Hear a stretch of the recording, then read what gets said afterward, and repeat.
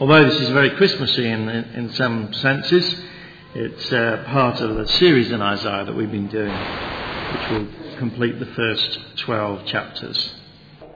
Keep calm. Don't be afraid. Do not lose heart because of those two smouldering stubs of firewood, because of the fierce anger of Rezin and Aram and of the son of Remaliah. Aram, Ephraim, and Remaliah's son have plotted your ruin, saying, let us invade Judah, let us tear it apart and divide it among ourselves and make the son of Tabeel king over it. Yeah, this is what the sovereign Lord says. It will not take place, it will not happen. For the head of Aram is Damascus, and the head of Damascus is only Rezin. Within 65 years Ephraim will be too shattered to be a people. The head of Ephraim is Samaria, the head of Samaria is only Remaliah's son. If you do not stand firm in your faith, you will not stand at all.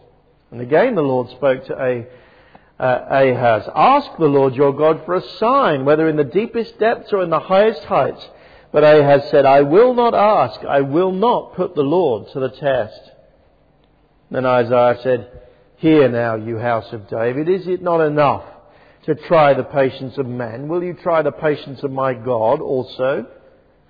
Therefore the Lord himself will give you a sign. The virgin will be with child and will give birth to a son and will call him Emmanuel, which means God with us. He will eat curds and honey when he knows enough to reject the wrong and choose the right. But before the boy knows enough to reject the wrong and choose the right, the land of the two kings you dread will be laid waste. Let's ask God to help us understand this.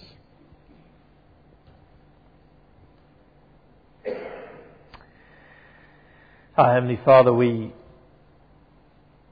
we read passages like this, we can easily become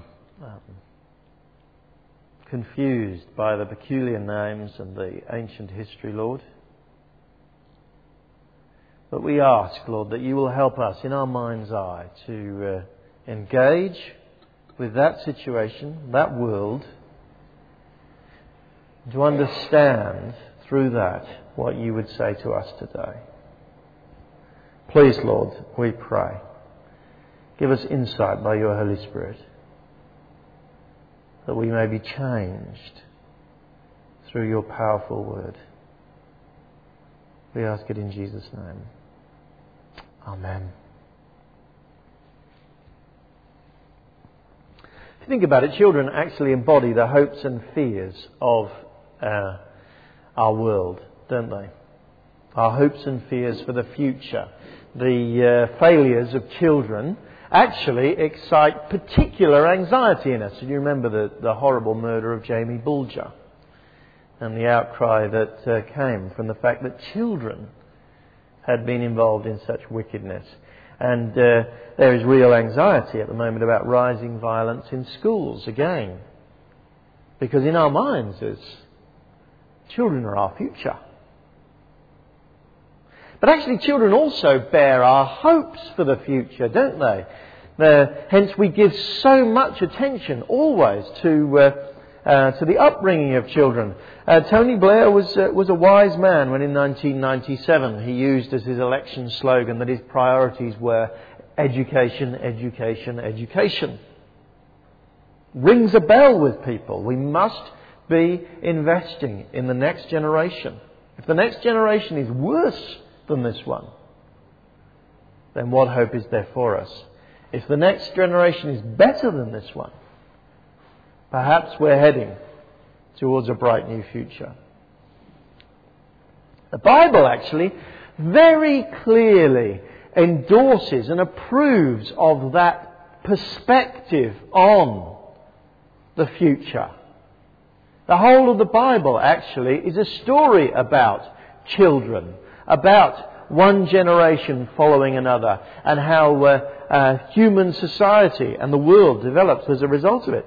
It's in every generation in the Bible, children are exactly the focus of the hopes and fears of the Bible. At the beginning of the Bible story, actually, it makes pretty depressing reading. Remember, the man and the woman, Adam and Eve, are created perfect, but they sin, they fall, they become alienated from God and from each other, and their two sons take it even further. Cain murders Abel. And within a few generations we find that cycle of revenge and violence has got completely out of control. At one point in the early chapters of Genesis, God observes that all their thoughts were only evil all of the time. It looked pretty bad. But then, in Genesis chapter 12, the tide seems to turn. And it turns because God makes a promise. The promise is to a man called Abraham. God promises to this man, Abraham, that through his children, his descendants, all nations on the earth will be blessed. And in Abraham's life, that promise, that hope becomes focused on the one and only son that Abraham had, Isaac. Thereafter in the Bible, the central thread of the Bible's story actually follows Abraham's descendants from father to son, father to son, father to son. Every generation looking for the one son who bears the hope that God has placed into the story when he spoke to Abraham. Isaiah chapters 7 to 9 is a vital chapter, vital part of that great story of creation and disaster and hope given to Abraham. Isaiah wants us to think of that strand clearly because children are prominent in every chapter, 7, 8 and 9 of this book. In every chapter, the unspoken question is, where is that child promised to Abraham? Where is the child who will bless the whole world? Chapter 7 describes what we could call a sign child. Chapter 8 describes a doom child. Chapter 9 describes a hope child. First of all, then, we're going to look at the sign child. If you'll excuse the phraseology. The sign child in Isaiah chapter 7. The simple answer to the Bible's perennial question, by the time we get to Isaiah 7, this perennial question, where is the child of hope? The simple answer actually is, well, King Ahaz. See, Ahaz is a direct descendant of David. He traced his genealogy through David all the way back actually to Abraham. Ahaz, the king of Judah, the king of the southern kingdom of Israel, is the one on whose shoulders all that hope from hundreds, thousands of years before was laid. But Ahaz is in trouble. Verse 1. When Ahaz, son of Jotham, the son of Uzziah, was king of Judah, King Rezin of Aram, Pekah, son of Remaliah of Israel, marched up to fight against Jerusalem. But they could not overpower it. The political situation in Ahaz's day was very difficult. If you were here, if you've been here in previous weeks, you'll remember that there had been years of peace. But now there is a great superpower looming on the horizon, Assyria, with their king Tiglath-Pileser. Tiglath-Pileser was starting to threaten the whole of the world as they knew it. He had already defeated Babylon. the kingdom that had been the greatest. And now he is starting to look west. The only hope, actually, seems to be for these little kingdoms down on the border of the Mediterranean. The only hope seems to be an alliance of kings. There is Pekah, son of Remaliah, in the northern kingdom of Israel, which is sometimes called Ephraim in this passage. His capital was Samaria. Then north of him there is Rezin, a non-Israelite kingdom of Aram, whose capital was Damascus. And these two kings proposed to make an alliance together against Syria. But they needed a key third king, the king of Judah, Ahaz, if it was going to be successful. And Ahaz wasn't willing to form part of that alliance. So Pekah and Rezin hatched a plot. They decided to have a coup, not funded by Mark Thatcher as far as I'm aware. They decided that they needed to march down to Judah, depose Ahaz, and install a puppet king who's mentioned in verse 6, the son of Tabeel. But their initial effort failed. But Ahaz was a frightened man.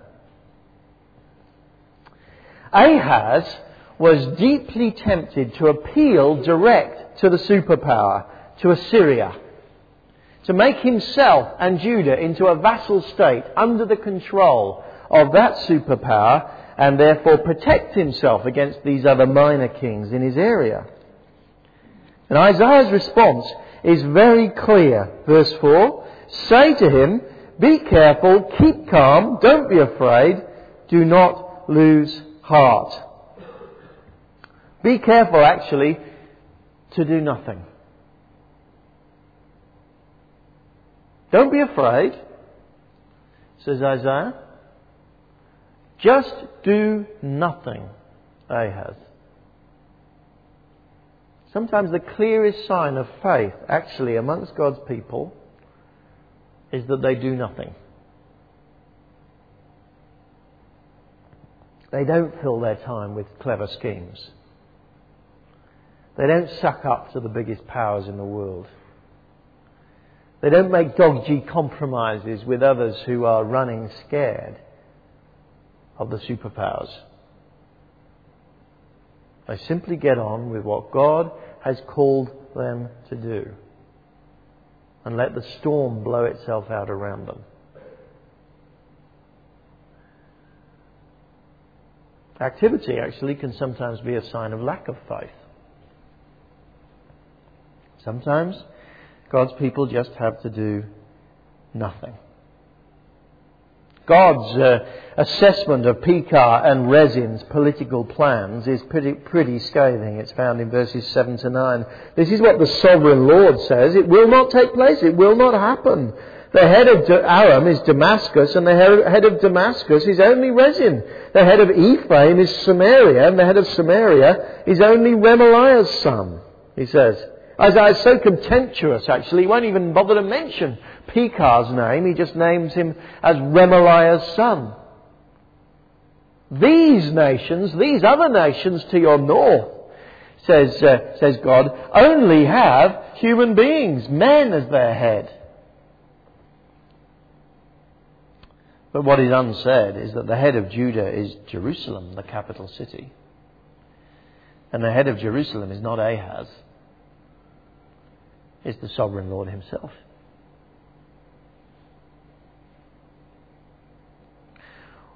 Why bother to worry then about these petty kings when God is sovereign over his land? See, the question is not actually here whether God will keep his promises somehow through the nation of Judah to raise up a son who will bless all the nations. The question is whether Ahaz qualifies. perhaps to be that son. God offers him a sign. Verse 10.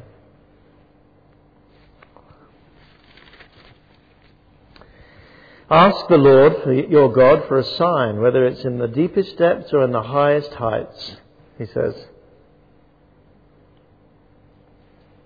Just sometimes God does offer us signs. Jesus warned not to be obsessed with signs. He warned us that a wicked and adulterous generation are constantly running after signs. But occasionally God does offer a sign. And here's a sign that God specifically offers. Verse 12, here's Ahaz's response. I will not ask, I will not put the Lord to the test. This is pious claptrap. This is quoting the Bible, do not put the Lord your God to the test. But actually just to hide up a complete lack of faith, a complete lack of guts, a complete lack of backbone. He doesn't want to be persuaded to do nothing. It feels just too insecure. He and everyone is shaken like the leaves on the trees, it says. And God is angry with that. Verse 13, hear now, you house of David, is it not enough to try the patience of men? Will you try the patience of my God also? Therefore the Lord himself will give you a sign. The virgin will be with child and will give birth to a son, and will call him Emmanuel. Ahaz has actually forfeited any claim he has to be the child of promise. God is going to give them another child of promise. A sign child.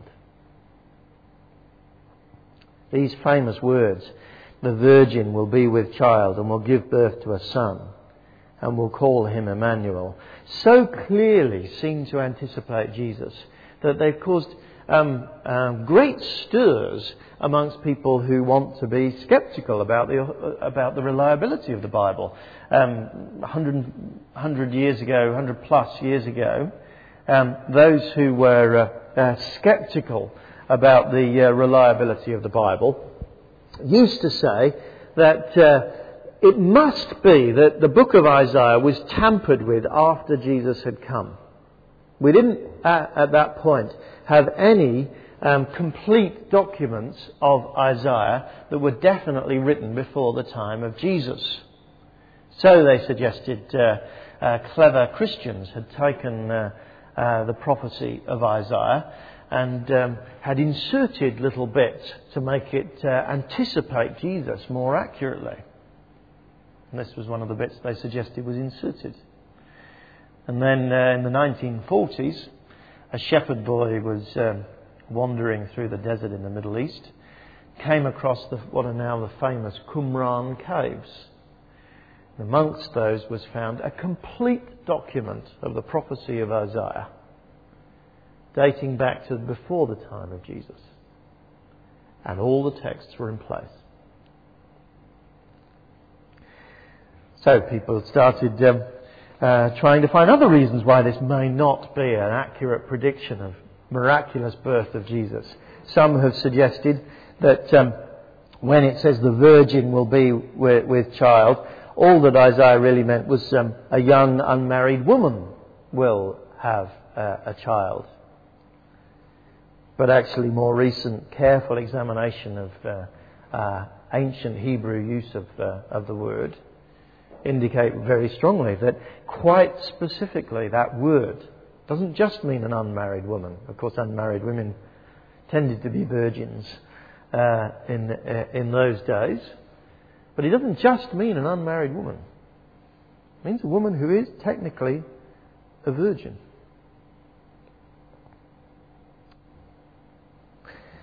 Some people have objected that the problem with this prophecy is that it seems to be a sign aimed at Ahaz himself. And Ahaz, of course, lived 800 years before Christ was born. We're told that before the child has grown up, before he's old enough to distinguish right and wrong, these kings, Pekah and Rezin, will be no more. Well, it's certainly true, strictly speaking, they've been no more for about 800 years. Say people, surely this cannot be a prophecy of Jesus coming 800 years later. Well, it is true. Often prophecies in the Old Testament seem to anticipate a relatively quick fulfillment. There seems to be not complete clarity on the part of the prophets. In the New Testament agrees with that. 1 Peter chapter 1, for instance, says, "Concerning this salvation, the prophets who spoke of the grace that was come to you searched intently and with the greatest care, trying to find out the time and circumstances to which the Spirit of Christ in them was pointing." It does seem, actually, that the prophets didn't see with perfect clarity. And perhaps if you'd sat Isaiah down 800 years before the birth of Christ and said, it's going to take 800 years, he'd have been a little bit surprised. But interestingly enough, the phraseology, "the Lord himself will give you a sign," is plural. And it is addressed to the house of David. Not just Ahaz himself. Maybe Isaiah has seen at least enough to get an inkling that this may be something that Ahaz's descendants, the ongoing house of David, will see. But not necessarily something Ahaz will see.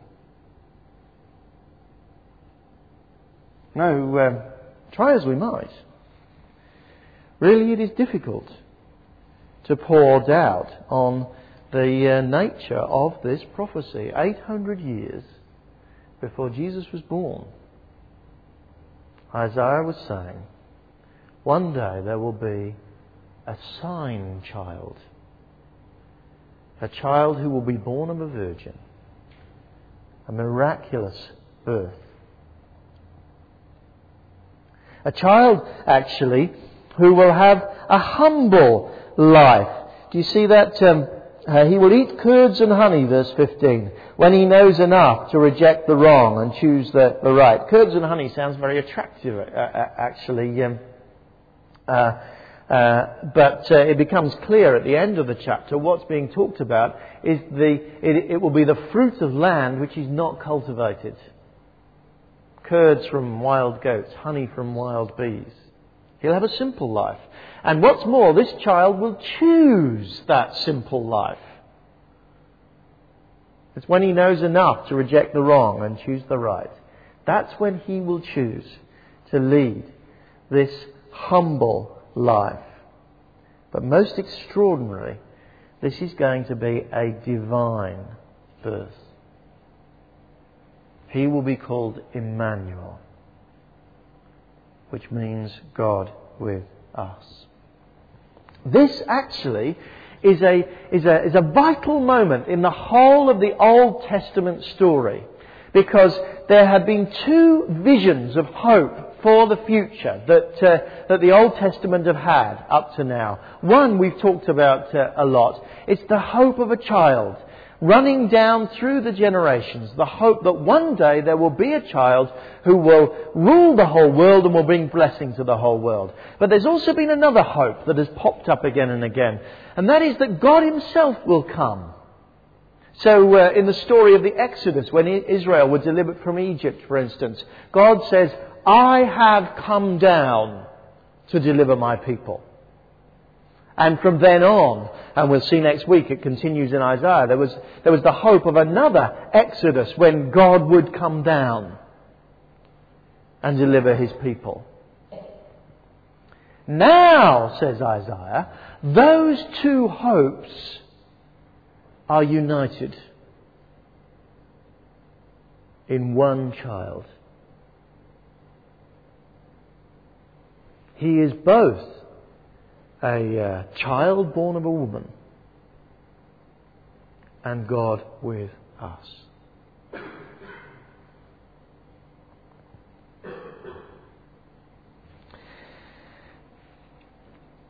In Ahaz, you see, in the time of Ahaz, it becomes very, very clear that no ordinary child is ever going to fulfill the promise that God has made. Ahaz doesn't. He's fearful, faithless, foolish. And no other ordinary child descended from him ever will. God himself will have to come in human form to liberate his people. God made man dwelling with us. God choosing to live with us in simplicity. God bringing blessing to all nations. God the Son, Jesus Christ. He is the sign child. His birth is the great sign to us that Ahaz was promised. And still, we refuse, like Ahaz so often, to heed him. Just to give you one extremely popular example at the moment of that totally spurious refusal to look at the sign that God has given us.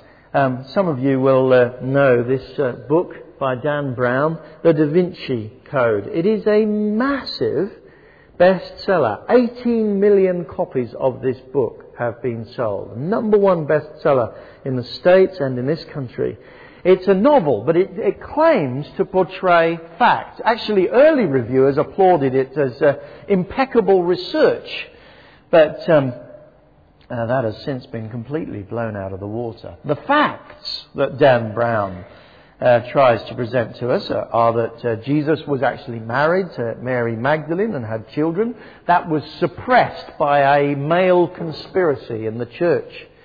Dan Brown says that the church invented Jesus' deity hundreds of years later. That's actually a laughable lack of knowledge. Even the most sceptical scholars who don't believe Jesus was the Son of God would never claim that it was invented hundreds of years later. Overwhelming evidence that the very first Christians believed Jesus was truly the Son of God. Dan Brown says that all miracles are myth, and so on, and on the story, on the fictions go. Principal character, Langdon, in the book, says this: every religion describes God through metaphor, allegory and exaggeration, from the early Egyptians through modern Sunday school. Metaphors are a way to process the unprocessable. The problems arise when we begin to believe literally in our own metaphors. If you could dig up documentation that contradicted the holy stories of Islamic belief, Judaic belief, Buddhist belief, pagan belief, should we do that? Should we wave a flag and say that Jesus was not born of a literal virgin birth? Those who truly understand their faiths understand the stories are metaphorical. Sophie, another character, looked sceptical. My friends who are devout Christians definitely believe that Christ literally walked on water, literally turned water into wine, was born of a literal virgin birth. My point exactly, Langdon said. Religious allegory has become a part of the fabric of reality, and living in that reality helps millions of people cope and be better people. But it appears their reality is false. Now, the shocking claim of Christianity is that these miracle stories about Jesus, these claims to his divinity, are not exaggeration, are not allegory. They're true. Certainly they can't be verified in the way that you verify a chemical experiment in a test tube. But Christians have always said that they should be submitted to the best analysis, the best verification of historical truth that can be applied, and have not shrunk from that. Dan Brown has self-consciously created a fiction. Sad thing is that a frightening number of people seem to take it on trust. In fact, there's even in one survey a rather large proportion of people who said that they accepted that the Da Vinci Code was complete fiction, but they still believed what it claimed. How they managed to hold those two things in their minds, I don't know. But Christians don't. Christians say the truth about Jesus lives or dies by whether the Virgin was with child and gave birth to God with us. This is the sign child then. But then there is another child who we'll look at very, very briefly. Isaiah 8 describes this doom child. Chapter 8, verse 1. The Lord said to me, take a large scroll, write it on it with an ordinary pen. Mahashalal-hashbaz. That's where Peter got that name from. It means, so the NIV says, quick to the plunder, swift to the spoil. And I will call in Uriah the priest and Zechariah son of Berechiah as reliable witnesses for me. Then I went to the prophetess, and she conceived and gave birth to a son.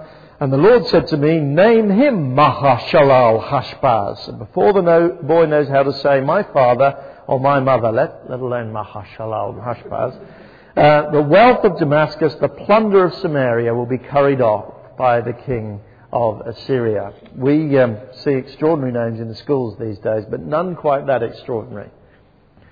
And the question surely after Isaiah 7 is, could Mahashalal-hashbaz be the sign child? Of course, the answer is no. He is born in the ordinary way. He's not even the first child whom Isaiah fathers. He is not the sign child. Rather, he is another child. A child whose existence pronounces doom on the people. Verse 19, when men tell you to consult mediums and spiritists who whisper and mutter, should not a people inquire of their God? Why consult the dead on behalf of the living? To the law and to the testimony. If they do not speak according to this world, they have no light. This word, they have no light of dawn. Distressed and hungry, they will roam through the land. When they are famished, they will become enraged and look upward and will curse their king and their God. Then they will look towards the earth and see only distress and darkness and fearful gloom.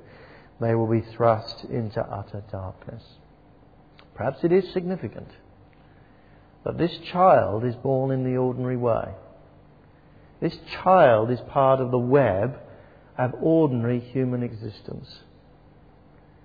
And the only thing he can point to in the future is the horror of ignoring God. The horror of ignoring God's word that will leave people in the end only looking to heaven and cursing God and looking at the earth and seeing only distress. There is no hope from a child born in the ordinary way. But Isaiah doesn't leave us there. Chapter 9 reveals a hope child. Another child here. In verse 6, a child is born, to us a son is given. And Isaiah's assessment of this child is far more positive.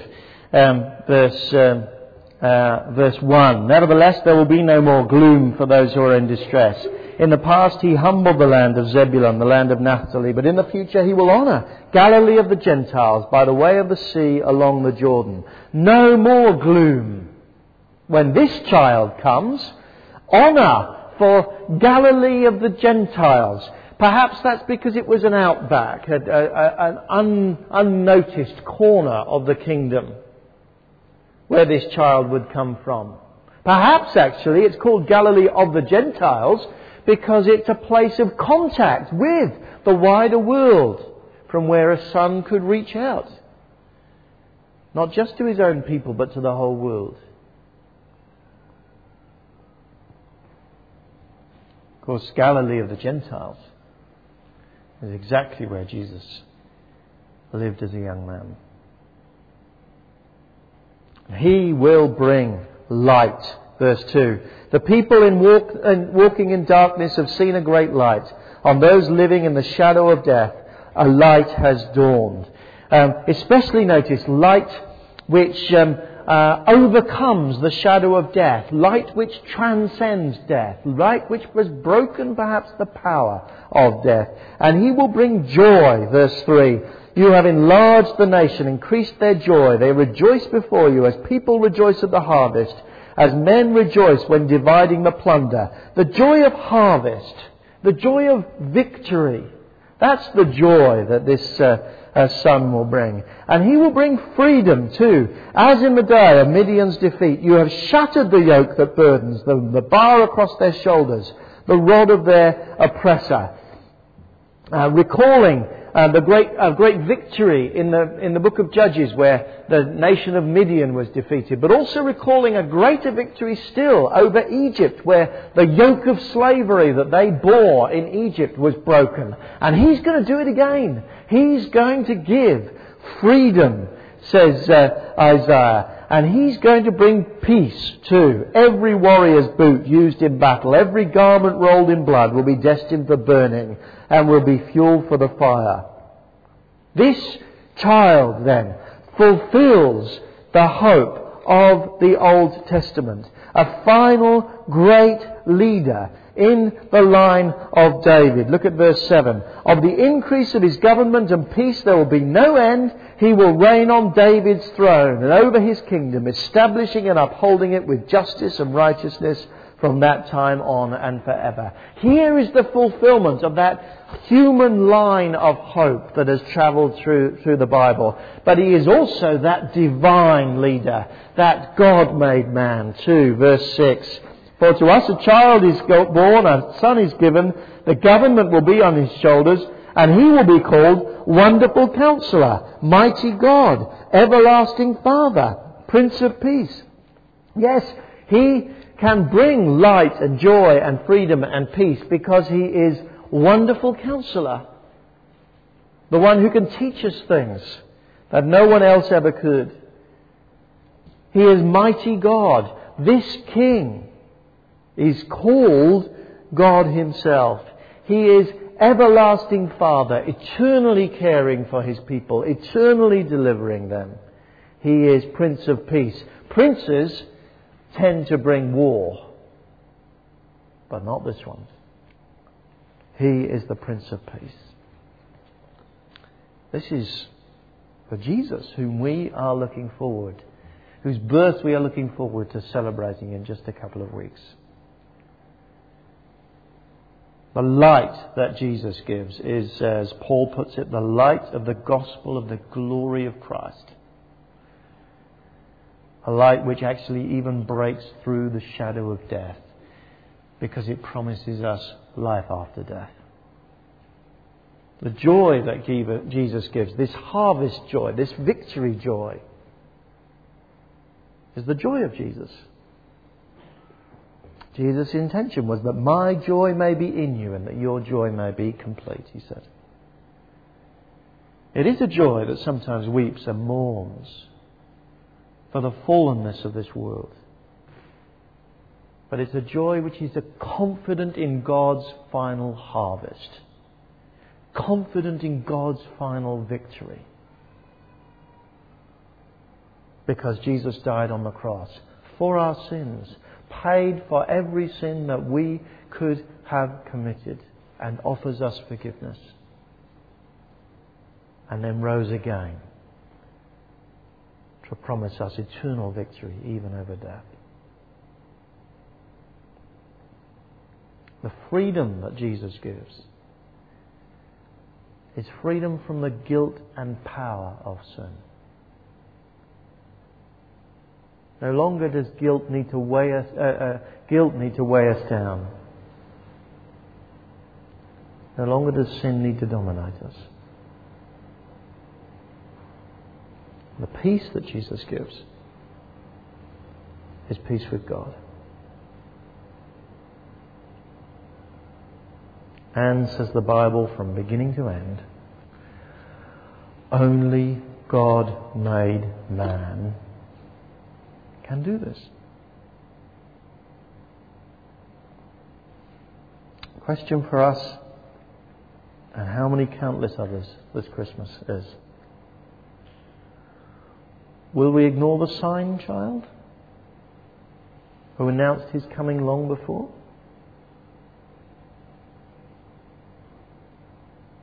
Or will we seek the light and joy and freedom and peace that only wonderful Counselor, mighty God, everlasting Father, Prince of Peace can bring? Christina Rossetti wrote this